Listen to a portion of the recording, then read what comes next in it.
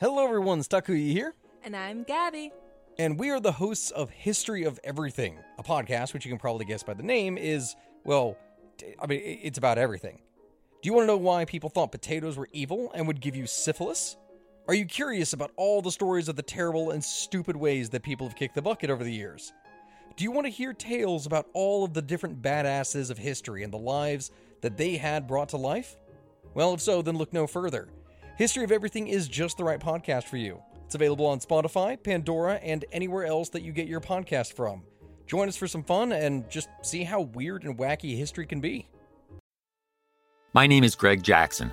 I'm a PhD-holding historian, a professor, and the creator of History That Doesn't Suck, a podcast that makes legit, seriously researched American history come to life through entertaining stories.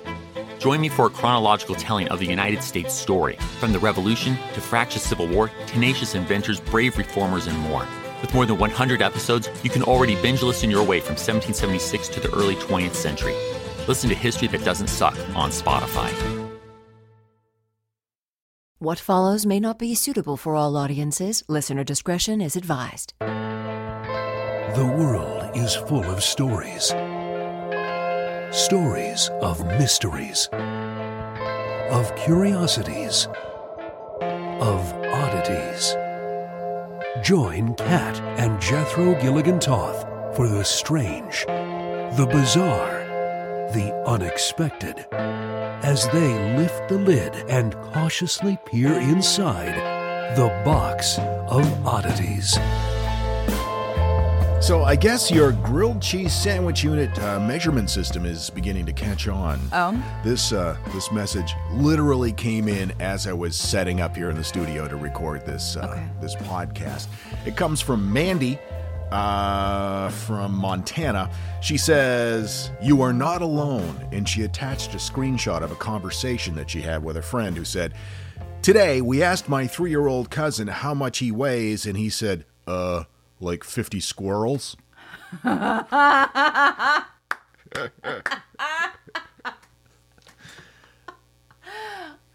Sounds like a member of your family. Oh, I love it. That's glorious. That is glorious. When you asked how many grilled cheese sandwiches tall the Eiffel Tower was, we actually had people do the math and send in diagrams and charts of how many grilled cheese sandwiches. I was so impressed. And I have been getting updates from people about grilled cheese sandwiches, not just as a unit of measurement, but, for lunch. One of my coworkers the other day was like, just so you know, there's this bruschetta grilled cheese sandwich at a place downtown and you have to try it. So I love that this has spurred a conversation not just about weights and measurements, but about places that I can eat.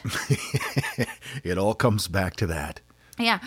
We had an interesting week, what with about steak and cheese sandwich worth of water coming into our basement. Yeah, we had that was terrifying. Yeah, quite a storm the other night, and our basement is actually finished. It's kind of like a separate apartment unto itself. So it's not basement-y, but it is technically below the ground. Right. And it does have a cement floor. Right. Thank goodness. Because about 2 inches of water came in. That has never happened in the 8 years we've lived here. Unbelievable. It was terrifying. I came home and I was like, what is happening? I hear her go, JG, we've got about 3 grilled cheese sandwiches of water on the floor down here. No, that's not what happened at all. I approached it in a way that would enter you into the situation without added stress. You said, "Sweetie, I love you." Whenever you say that, I know you've got bad news. It's immediately going to be followed with bad news. So anyway, we were able to survive the great flood of 2019. Yeah, wow. And fortunately, our studio is on the upper floor. That wasn't damaged, and we are able to do our podcast. And you go first. Oh, okay. So what you got for me? All right. So let's talk about shrunken heads. Oh, yes, let's do that. Oh, my God. So when we were in Ecuador, I was actually trying to find one to buy. Yeah. We're going to talk a little bit about that. Okay, go. All right. Go. So shrunken heads. They're an ancient traditional technique of certain tribes of Indians from northern Peru and southern Ecuador, and they're called sansas. This is the only part of the world where shrunken heads are a thing, and I didn't realize that. It's kind of interesting that we've seen shrunken heads in museums when we were in Ecuador, and that's one of the only places that that you'll see them where they're actually coming from. You know, you'll see them all over the world, but it's because they came from Ecuador and Peru. And that's funny because Hollywood always depicts it as something that comes from the deepest, darkest jungles of Africa. Right, And yeah. it's more a South American thing. Well, we're, horrible people. So a shrunken head is a severed and specially prepared human head that is used for trophy, ritual, or trade purposes, or just because they're neat. And many tribe leaders had these. They would show them off to scare enemies. So in the Shuar culture, shrunken heads or sansas are extremely important religious pieces as well. Shrinking the head of an enemy was believed to harness the spirit of that enemy and compel him to serve the shrinker. It was also done in such a way that they believed that they were capturing the spirit of the enemy so that they could not avenge their own death. Right. That's what I had heard. So these tribes would go on these raids or to battle and bring home their heads. And then they would successfully shrink them down. And then they'd have these big celebrations to celebrate their win, their victories. And there would be a lot of drinking. It's like a tailgate party with severed heads. Well, I always think of a tailgate party as being a before an event celebration. Sure. So this is a post event celebration. Okay. Same concept, different time. Exactly. Okay. All right. There's lots of drinking that goes on at these celebrations. Various accounts read gallons of beer were consumed by individual tribe members. Wow, gallons. Yeah, gallons. Okay, we'll get. Okay, so the Shuar were one of the few groups to successfully repel and maintain their freedom from colonial rule in the late 1500s. In 1599, the Shuar killed 25,000 colonists during a revolt, and from then on, the tribe was kind of left to live as they pleased in relative isolation from the rest of the world. And they think that the shrunken heads thing was part of that intimidation, was part of that fear factor that they brought to the table, and one of the reasons that they were left alone eventually. Yeah, I'll bet. So they've got these shrunken heads, and sometimes they're worn around the neck, sometimes they're just carried around. But it's kind of their version of those big fuzzy dice that would hang from the rearview mirror. But more grotesque. Sure. Not really, though. So Westerners, right around the turn of the century, are coming to various parts of the world that they've never come to before and seeing these neat new things. And they're creating this economic demand for shrunken heads. Wow. It's one of those things that you've never seen it before. You're on your travels. You want to bring home a souvenir. And what more a delightful thing to bring home to show your suburban friends than, look at this shrunken head. When we were in Ecuador, I really did keep my eye open for a shrunken head. I wanted to buy a shrunken head. Of course, I didn't hold out much hope for finding one, but we did discuss the conversation we would have with the customs agents at the airport in Quito. Yeah. I have such a hard time with customs anyway. For some reason, when I get nervous around authority figures, I end up saying the worst and stupidest things. And sometimes I can feel you looking at me like, why are you talking about this in front of these people? They're like, do you have anything to claim? I'm like, I don't know. I have like 6 bags of Doritos. Is that okay? They're different flavors than I'm used to. I'm going to bring them home. I'll probably stash them at my desk at work. Why am I still talking? I can't help it. Meanwhile, I'm putting my shoes on the other side of the security barrier. So during this time, when the Westerners are creating this economic demand, there was actually a sharp increase in the rate of killings in an effort to provide tourists with more shrunken heads. You're kidding me. It's also encouraged the trade of counterfeit sansas. Mm-hmm. So people in Colombia and Panama, for example, unconnected to the tribes that originally did this, were stealing corpses from morgues, using monkeys or sloths, even sometimes goat skins to kind of create these fake shrunken heads to sell to dum-dums. And they do it to this day. Here's the thing, though. Oh, go ahead. I was just going to say, there is a company in South America that creates shrunken heads out of animal hides. Mm-hmm. And I guess they use a small mold that looks like a human head, but they use, I think pigskin is what they use. And it looks just like a real shrunken head. It ain't cheap, though. No. And it's hard to tell the difference. Museums, too, were subject to counterfeits. An audit that was conducted in the 1990s of the Smithsonian's collection found that only 5 of the 21 examined heads were authentic sansas. No kidding. But the reason that we were unable to find any for sale is because it's actually illegal. Yeah. There was a stop put to it when both Peruvian and Ecuadorian governments worked together to outlaw the traffic of human heads in the 1930s. I was thinking more in terms of one of them counterfeit heads, but yeah. Oh, yeah. I don't think I would have been into buying a counterfeit head. But, you know, I want you to enjoy yourself. And Thanks. And if you find a counterfeit head that you want to buy, you know, we can discuss it, I suppose. Declaring it at customs would have been interesting, though. Yeah, what do you have? I have some alpaca scarves. Those were nice. I've got... So warm and cozy? Yeah, I've got a hand-woven blanket, a shrunken human head, and some Doritos that my wife wanted me to carry on board because she was afraid she'd get caught with them. Different flavors. So the process of creating a shrunken head, it of course starts with removing the skull from the neck.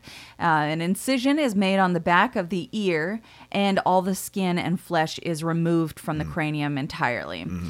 Then a sort of specific kind of seed is placed underneath the nostrils, and the lips are sewn shut. The mouth is held together with palm pins, and fat from the flesh of the head is removed.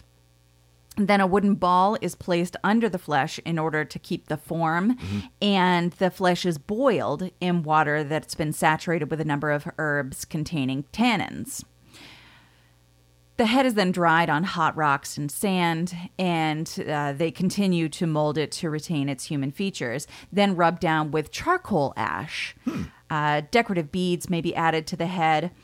In the head shrinking tradition, it's believed that the ash that's used on the skin keeps the avenging soul from getting out, and that's one of the reasons that the mouth is sewn shut as well. It's to keep the soul from being able to speak out to avenge itself.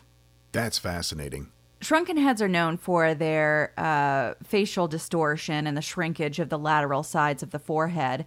And these are actually, the distortion is actually one of the ways that they're able to tell the fakes from the realies. Oh. And indications of counterfeit sansas are characterized by looking for nasal hairs, which is a notable distinction between identifying authentic heads and non-human replicas. The authentic ones would have nasal hair. Or human nasal hair. Okay, gotcha.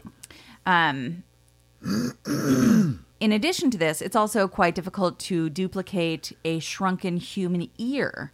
The ear should remain in its original form, only smaller, and fakes generally can't match the intricate details of the human ear because it's got so many little thingy specific things. nuggets to it. Right.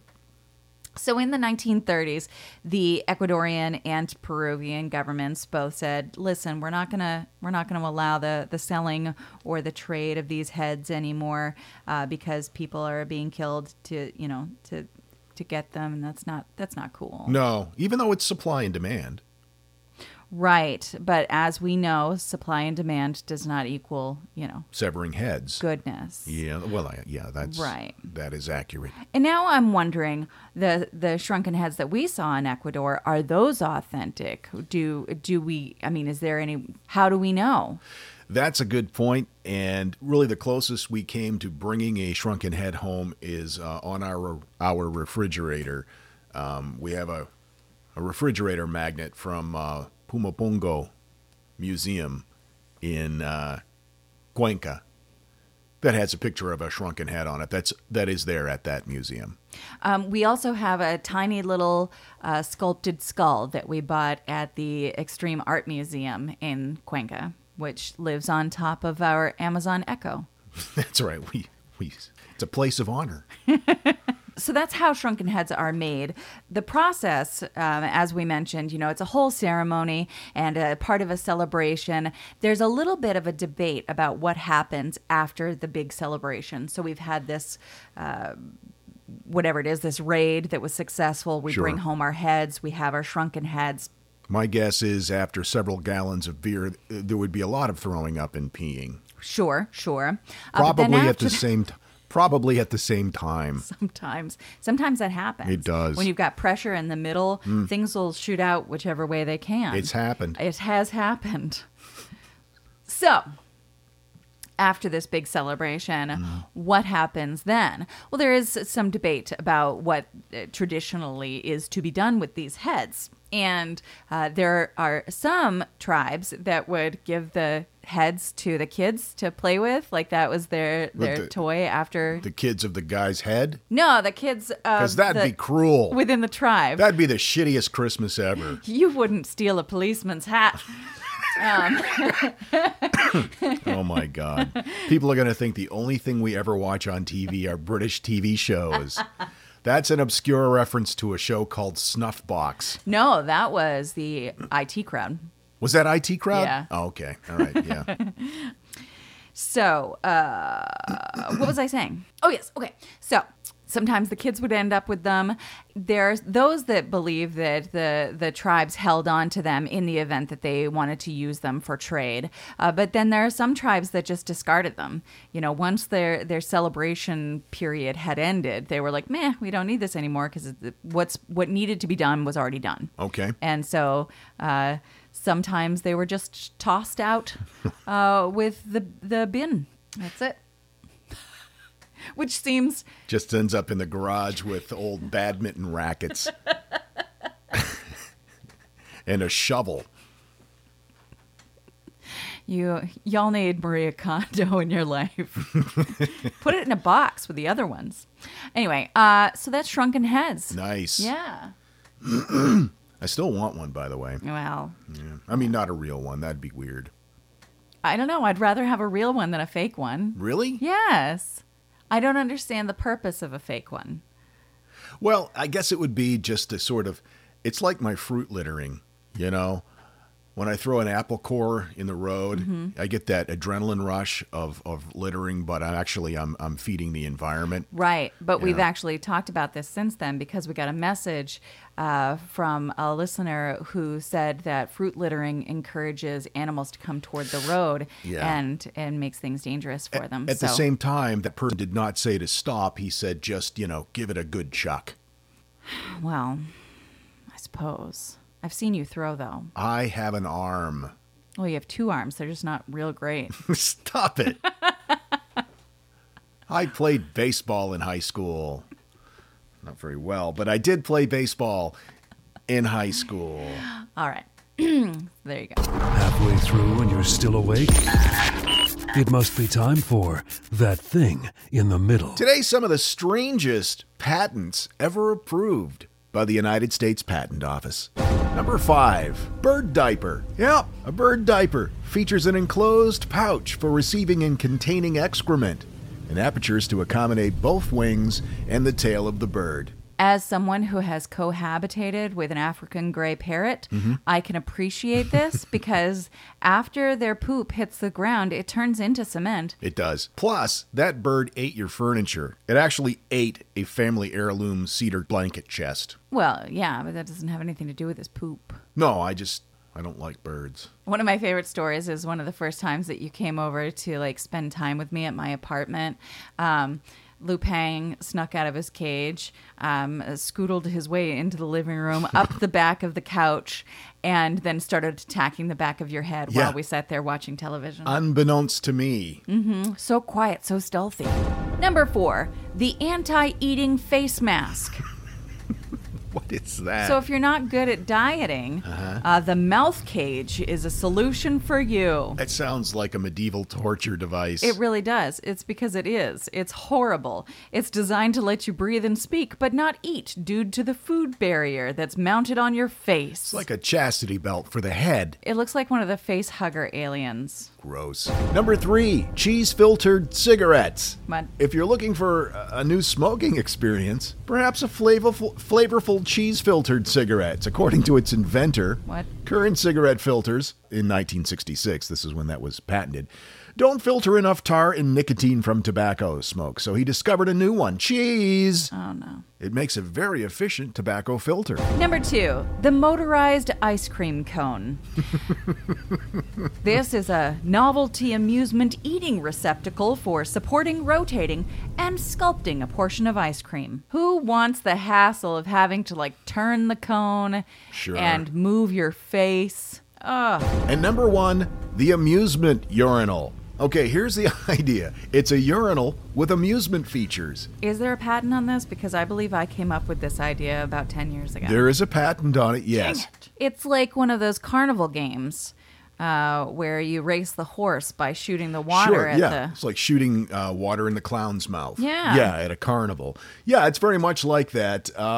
Urine is detected by pressure or temperature sensors. There are 12 of them, sending an electrical signal to a control. This activates a loudspeaker and video screen to provide audio and visual signals. So, say you want to catch up on Haunting of Hill House. You can do so at the bar while you're peeing as long as you've got to go really bad. Because the longer you pee, the more the screen stays on. I love that idea. I like it a lot. The Box of Oddities with Kat and Jethro Gilligan Toth. So, you know, when you're looking at pictures that were taken by paparazzi of like Hollywood celebrities and stuff like that, I think to myself, they should leave those poor people alone. and then you think, God, those people look good. They look so good. It looks like they just kind of pulled those outfits together on their own, but no, they have a stylist. They have a personal stylist to make that happen. Now you can have one too, and it won't cost you $11 bajillion like it does in Hollywood. Yeah, Stitch Fix is an online personal styling service that finds and delivers clothes, shoes, and accessories to fit your body, budget, and lifestyle. Go to stitchfix.com/box and you tell them your sizes. You can tell them different styles you like, tell them how much you want to spend, what your budget is, and they will pair you with your very own personal stylist who will handpick 5 items and send them right to your door. So you try them on in your home where you are comfortable and the mirrors do not lie to you. And then you pick what you like and return the rest. Shipping, exchanges, and returns are always free. And it's amazing because in your house, you can try them on with other items of clothes that you own. Like, Sure. I hate it when I go to the store and I try on a top, but maybe these aren't the pants that this top should work with. Exactly. So I can't tell. It happens to me all the time, especially with boots. I'm like, okay, well, I wouldn't be wearing these boots with these pants. So how do I even... I don't... You don't have to worry about that. No, with because you got all your stuff right there. You're in your house. Stitch Fix takes care of it for you. There's no subscription required, so you just sign up to receive your scheduled shipments when you want them, get your fix whenever you want, and the styling fee is only $20, and then they apply that $20 toward anything you keep from your shipment. Get started now at stitchfix.com/box, and you'll get an extra 25% off when you keep all 5 items in your box. Stitchfix.com/box. Get started today. Stitchfix.com/box. Look, as good as them folk in Hollywood. Probably better. Probably better. Because they're all on heroin. The podcast world is growing bigger every day, and Himalaya wants to help you navigate it. Himalaya is a brand new podcast app where you can find every single podcast you love and some future faves. Whether you're a podcaster or a fan, Himalaya has got your back. Discover personally curated playlists and show your favorite podcasters some love with Himalaya's Tip Jar. It's free, it's the easiest to use, and we're adding cool new features every day. Go to your app store, download Himalaya. That's Himalaya. And don't forget to follow the Box of Oddities once you're there. Like finding a box of human remains in your attic, but without all those nagging detectives and reporters at your door. This is the Box of Oddities. Oh, I had a quick question for you. Mm-hmm. What you got for me? Oh, well, here's what I have for you. Last July 2018, in the Egyptian city of Alexandria, which of course has just an amazing history, archaeologists were just kind of poking about. As they do. And they were digging down and they found an alabaster statue of a man's head. And then a little bit deeper, about 16 feet down, they discovered a black granite coffin, like a giant sarcophagus. It was 9 feet long, 5 feet wide, 6 feet deep, and they think it came from the Ptolemaic period, which was 320 to 330 BC. So in terms of antiquity, not as old as a lot of mummy sarcophaguses, but still a couple thousand years old. It was 16 feet below the ground. Okay. It was the largest sarcophagus ever discovered in Alexandria. Ooh. I imagine if you come across something like that, the sheer size of it's got to be a bit overwhelming. Oh my so God. the more you dig, the more you're like, what is this What the that hell? I am uncovering? Yeah, they estimated the weight of it to be 60,000 pounds, according to National Geographic. 60,000 pounds? 60,000 pounds.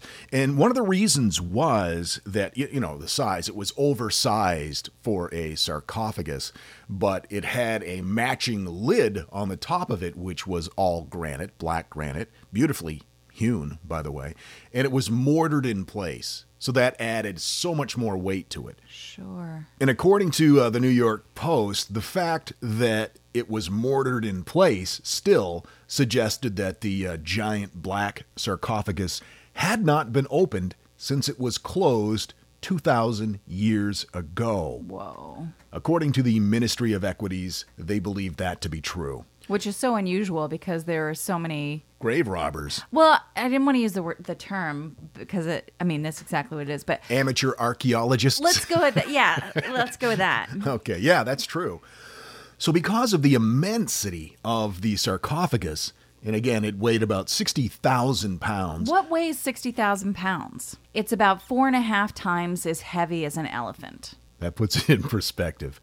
All right, well, since it weighed about 4.5 times that of an elephant, archaeologists, of course, faced an incredible challenge to get this thing out of a 16-foot pit. How are they going to do this? Sure. The first plan, according to Egypt Today, was to lift the entire sealed sarcophagus out using winches and pulleys and a tow truck. They were going to hook it up to some chains and belts and stuff and then bring it over the top of a beam and then, pull it with a tow truck.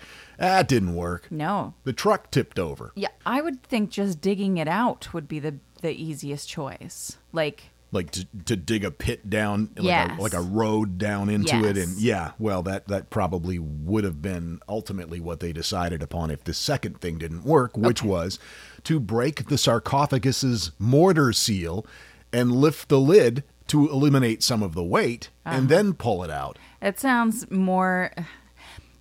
less to me like the clever way to distribute the weight and more a way to look inside. Well, when they were considering this, word got out they were thinking about opening it up. And so immediately people are starting to worry about, curses. Absolutely. That's going to happen. Curses, diseases. Twitter just blew up. A guy named David Milner wrote, "As a fan of Brendan Fraser's The Mummy, I say, don't open the cursed sarcophagus. But as someone who saw Tom Cruise's The Mummy, I say do it. We all deserve to die." Oh, that pleases me. Dan Hodges wrote on Twitter, okay, just before everyone gets too carried away, a giant black sarcophagus has been unearthed in Egypt. Scientists haven't got a clue what's inside of it, so we should just open it, right? We've all seen the films. What's the worst that could happen? Matthew Garrett started a survey. Opening the sarcophagus will make 2018 A, better, B, worse. Better, 73%, worse, 27%. Gurion to the Dog wrote, 2012, oh no! Mayan calendar says the world might end and we could all die. 2018, please let the black Egyptian sarcophagus carry a curse that will collectively put us all out of our misery. So they opened it up. Of course. Yeah, they opened it up. They broke the seal. It was early in the morning. Usually when I break the seal, it's very late at night. Well, sure. That's because you're responsible. Thanks. After the mortar seal was broken, the lid was removed, revealing, surprisingly, 3 mummies inside. Decomposed, according to the Secretary General of the Supreme Council of Antiquities, who spoke with Egypt Today. Quote, the sarcophagus has been opened, but we have not been hit by a curse. That you know of. Kind of soon to start throwing that out there. Yeah. I mean, he declared that boldly. He was directly addressing, of course, the internet memes that suggested that that box was going to be the end of all humanity and release a plague upon the earth. He went on to say, thank God the world has not fallen into darkness after opening this sarcophagus. I was the first to put my whole head inside the sarcophagus, and here I stand before you. I am fine. So there was no curse. But what they did find inside, along with the decomposed mummies, actually they were more just skeletal remains. They were floating in a crimson sewage-like substance. What? They had determined that the bodies were the men of, I guess, a couple of guys and one woman. They were stacked on top of each other. The skeletons were from, again, the Ptolemaic period. This doesn't sound like a, I don't know, what's the word? Like a gentle, respectful way to dispose of people. Was that a good thing? Are you getting to it? No. It wasn't disrespectful. They were in this beautifully hand-hewn polished black granite sarcophagus. Maybe it was like a family thing, I don't know, or some kind of weird Egyptian post-mortem menage a trois. I don't know. That sounds to me like if I'm going to bury some people, just stacked on top of each other in some sort of weird crimson sewage sludge, probably as people I didn't like very much. Well, the sewage sludge was not put in there at the time of burial. It leaked in. From the city of Alexandria? Yes. Oh, no. Yeah, it was down 16 feet and over the millennia. Sewage and just stormwater runoff and stuff like that had leaked in to the sarcophagus, which caused the mummies to deteriorate and decompose, creating a combination of body juice and raw sewage inside the sarcophagus. One of the skeletons had a 17 millimeter wide hole in the skull, which indicated the person had gone under some sort of surgery. To relieve the pressure from all the sewage in his head? Maybe. Dr. Zinab Harish, director of the Department of Skeleton Remain Studies at the Ministry of Antiquities, believes... It's the best title ever. Yeah. He believes it was trepanation, which involves drilling holes in skulls to relieve pressure. That was kind of what they did in the day. You had a headache, we'll poke a hole in your head. That type of surgery is the oldest surgical intervention known since prehistory. But interestingly enough, it was somewhat rare in Egypt. Okay. It was performed for religious and medical purposes and to treat ailments such as headaches or even hypertension. Now, let's get to the red liquid. Researchers agree it's a contamination from sewage water, which is so potent that it rotted the wrappings off the mummies and then the mummies. Yeah. And there's a picture of it right there. That's what it looks like. Oh, I bet that smelled horrible. Yeah, I can only imagine how horrible that smells. But there has been a mummy juice petition posted on change.org by a man named Enos McKendrick of Guildford, Surrey, England. He wants that liquid because he wants to put it in a energy drink and sell it. But it's... And people are clamoring. What? To drink contaminated mummy juice. It's not... It's the mummy juice petition. Stop it. Now, this guy, McKendrick, he develops video games. He produces video games. He is imploring, quote, the king of skeletons in Egypt to allow people to drink this red liquid from the cursed dark sarcophagus in the form of some sort of carbonated energy drink so we can, quote, assume its powers and finally die. And 34,298 people have signed the petition in hopes to make it happen. And that number grows daily. Sure. I mean, I've signed some petitions, too, that maybe weren't things that I was actually in support of. But ironically, maybe that's something that we should all take a look at. Should we stop ironically signing petitions? Maybe. He was asked why he wanted to drink the mummy juice, and he told the Metro, many felt let down when the dark and extremely cursed sarcophagus was pried open to reveal only skeletons drenched in raw sewage, which is weird because skeletons are inherently pretty awesome. However, I stand true to the hope we were promised and deeply believe that by consuming the skeleton juice in the form of a carbonated high-caffeine energy drink, that we can still have the opportunity to enter an era of unending darkness and despair. I'm so glad to see others backing the petition and sharing in my mission to rapidly bring about the end of all things. It does sound like a video game. This guy produces video games. Yeah. Meanwhile, the petition gets lots of support. It's unclear whether people actually are planning on drinking it themselves or they just want to watch other people drink it. Sure. One guy wrote, "Yum yum, mystical mummy powers in my tum-tum."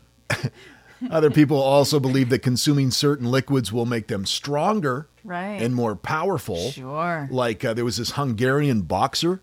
His name was Alexander Horvath, I think. He announced he was drinking snake blood prior to a match with, what was that guy's name?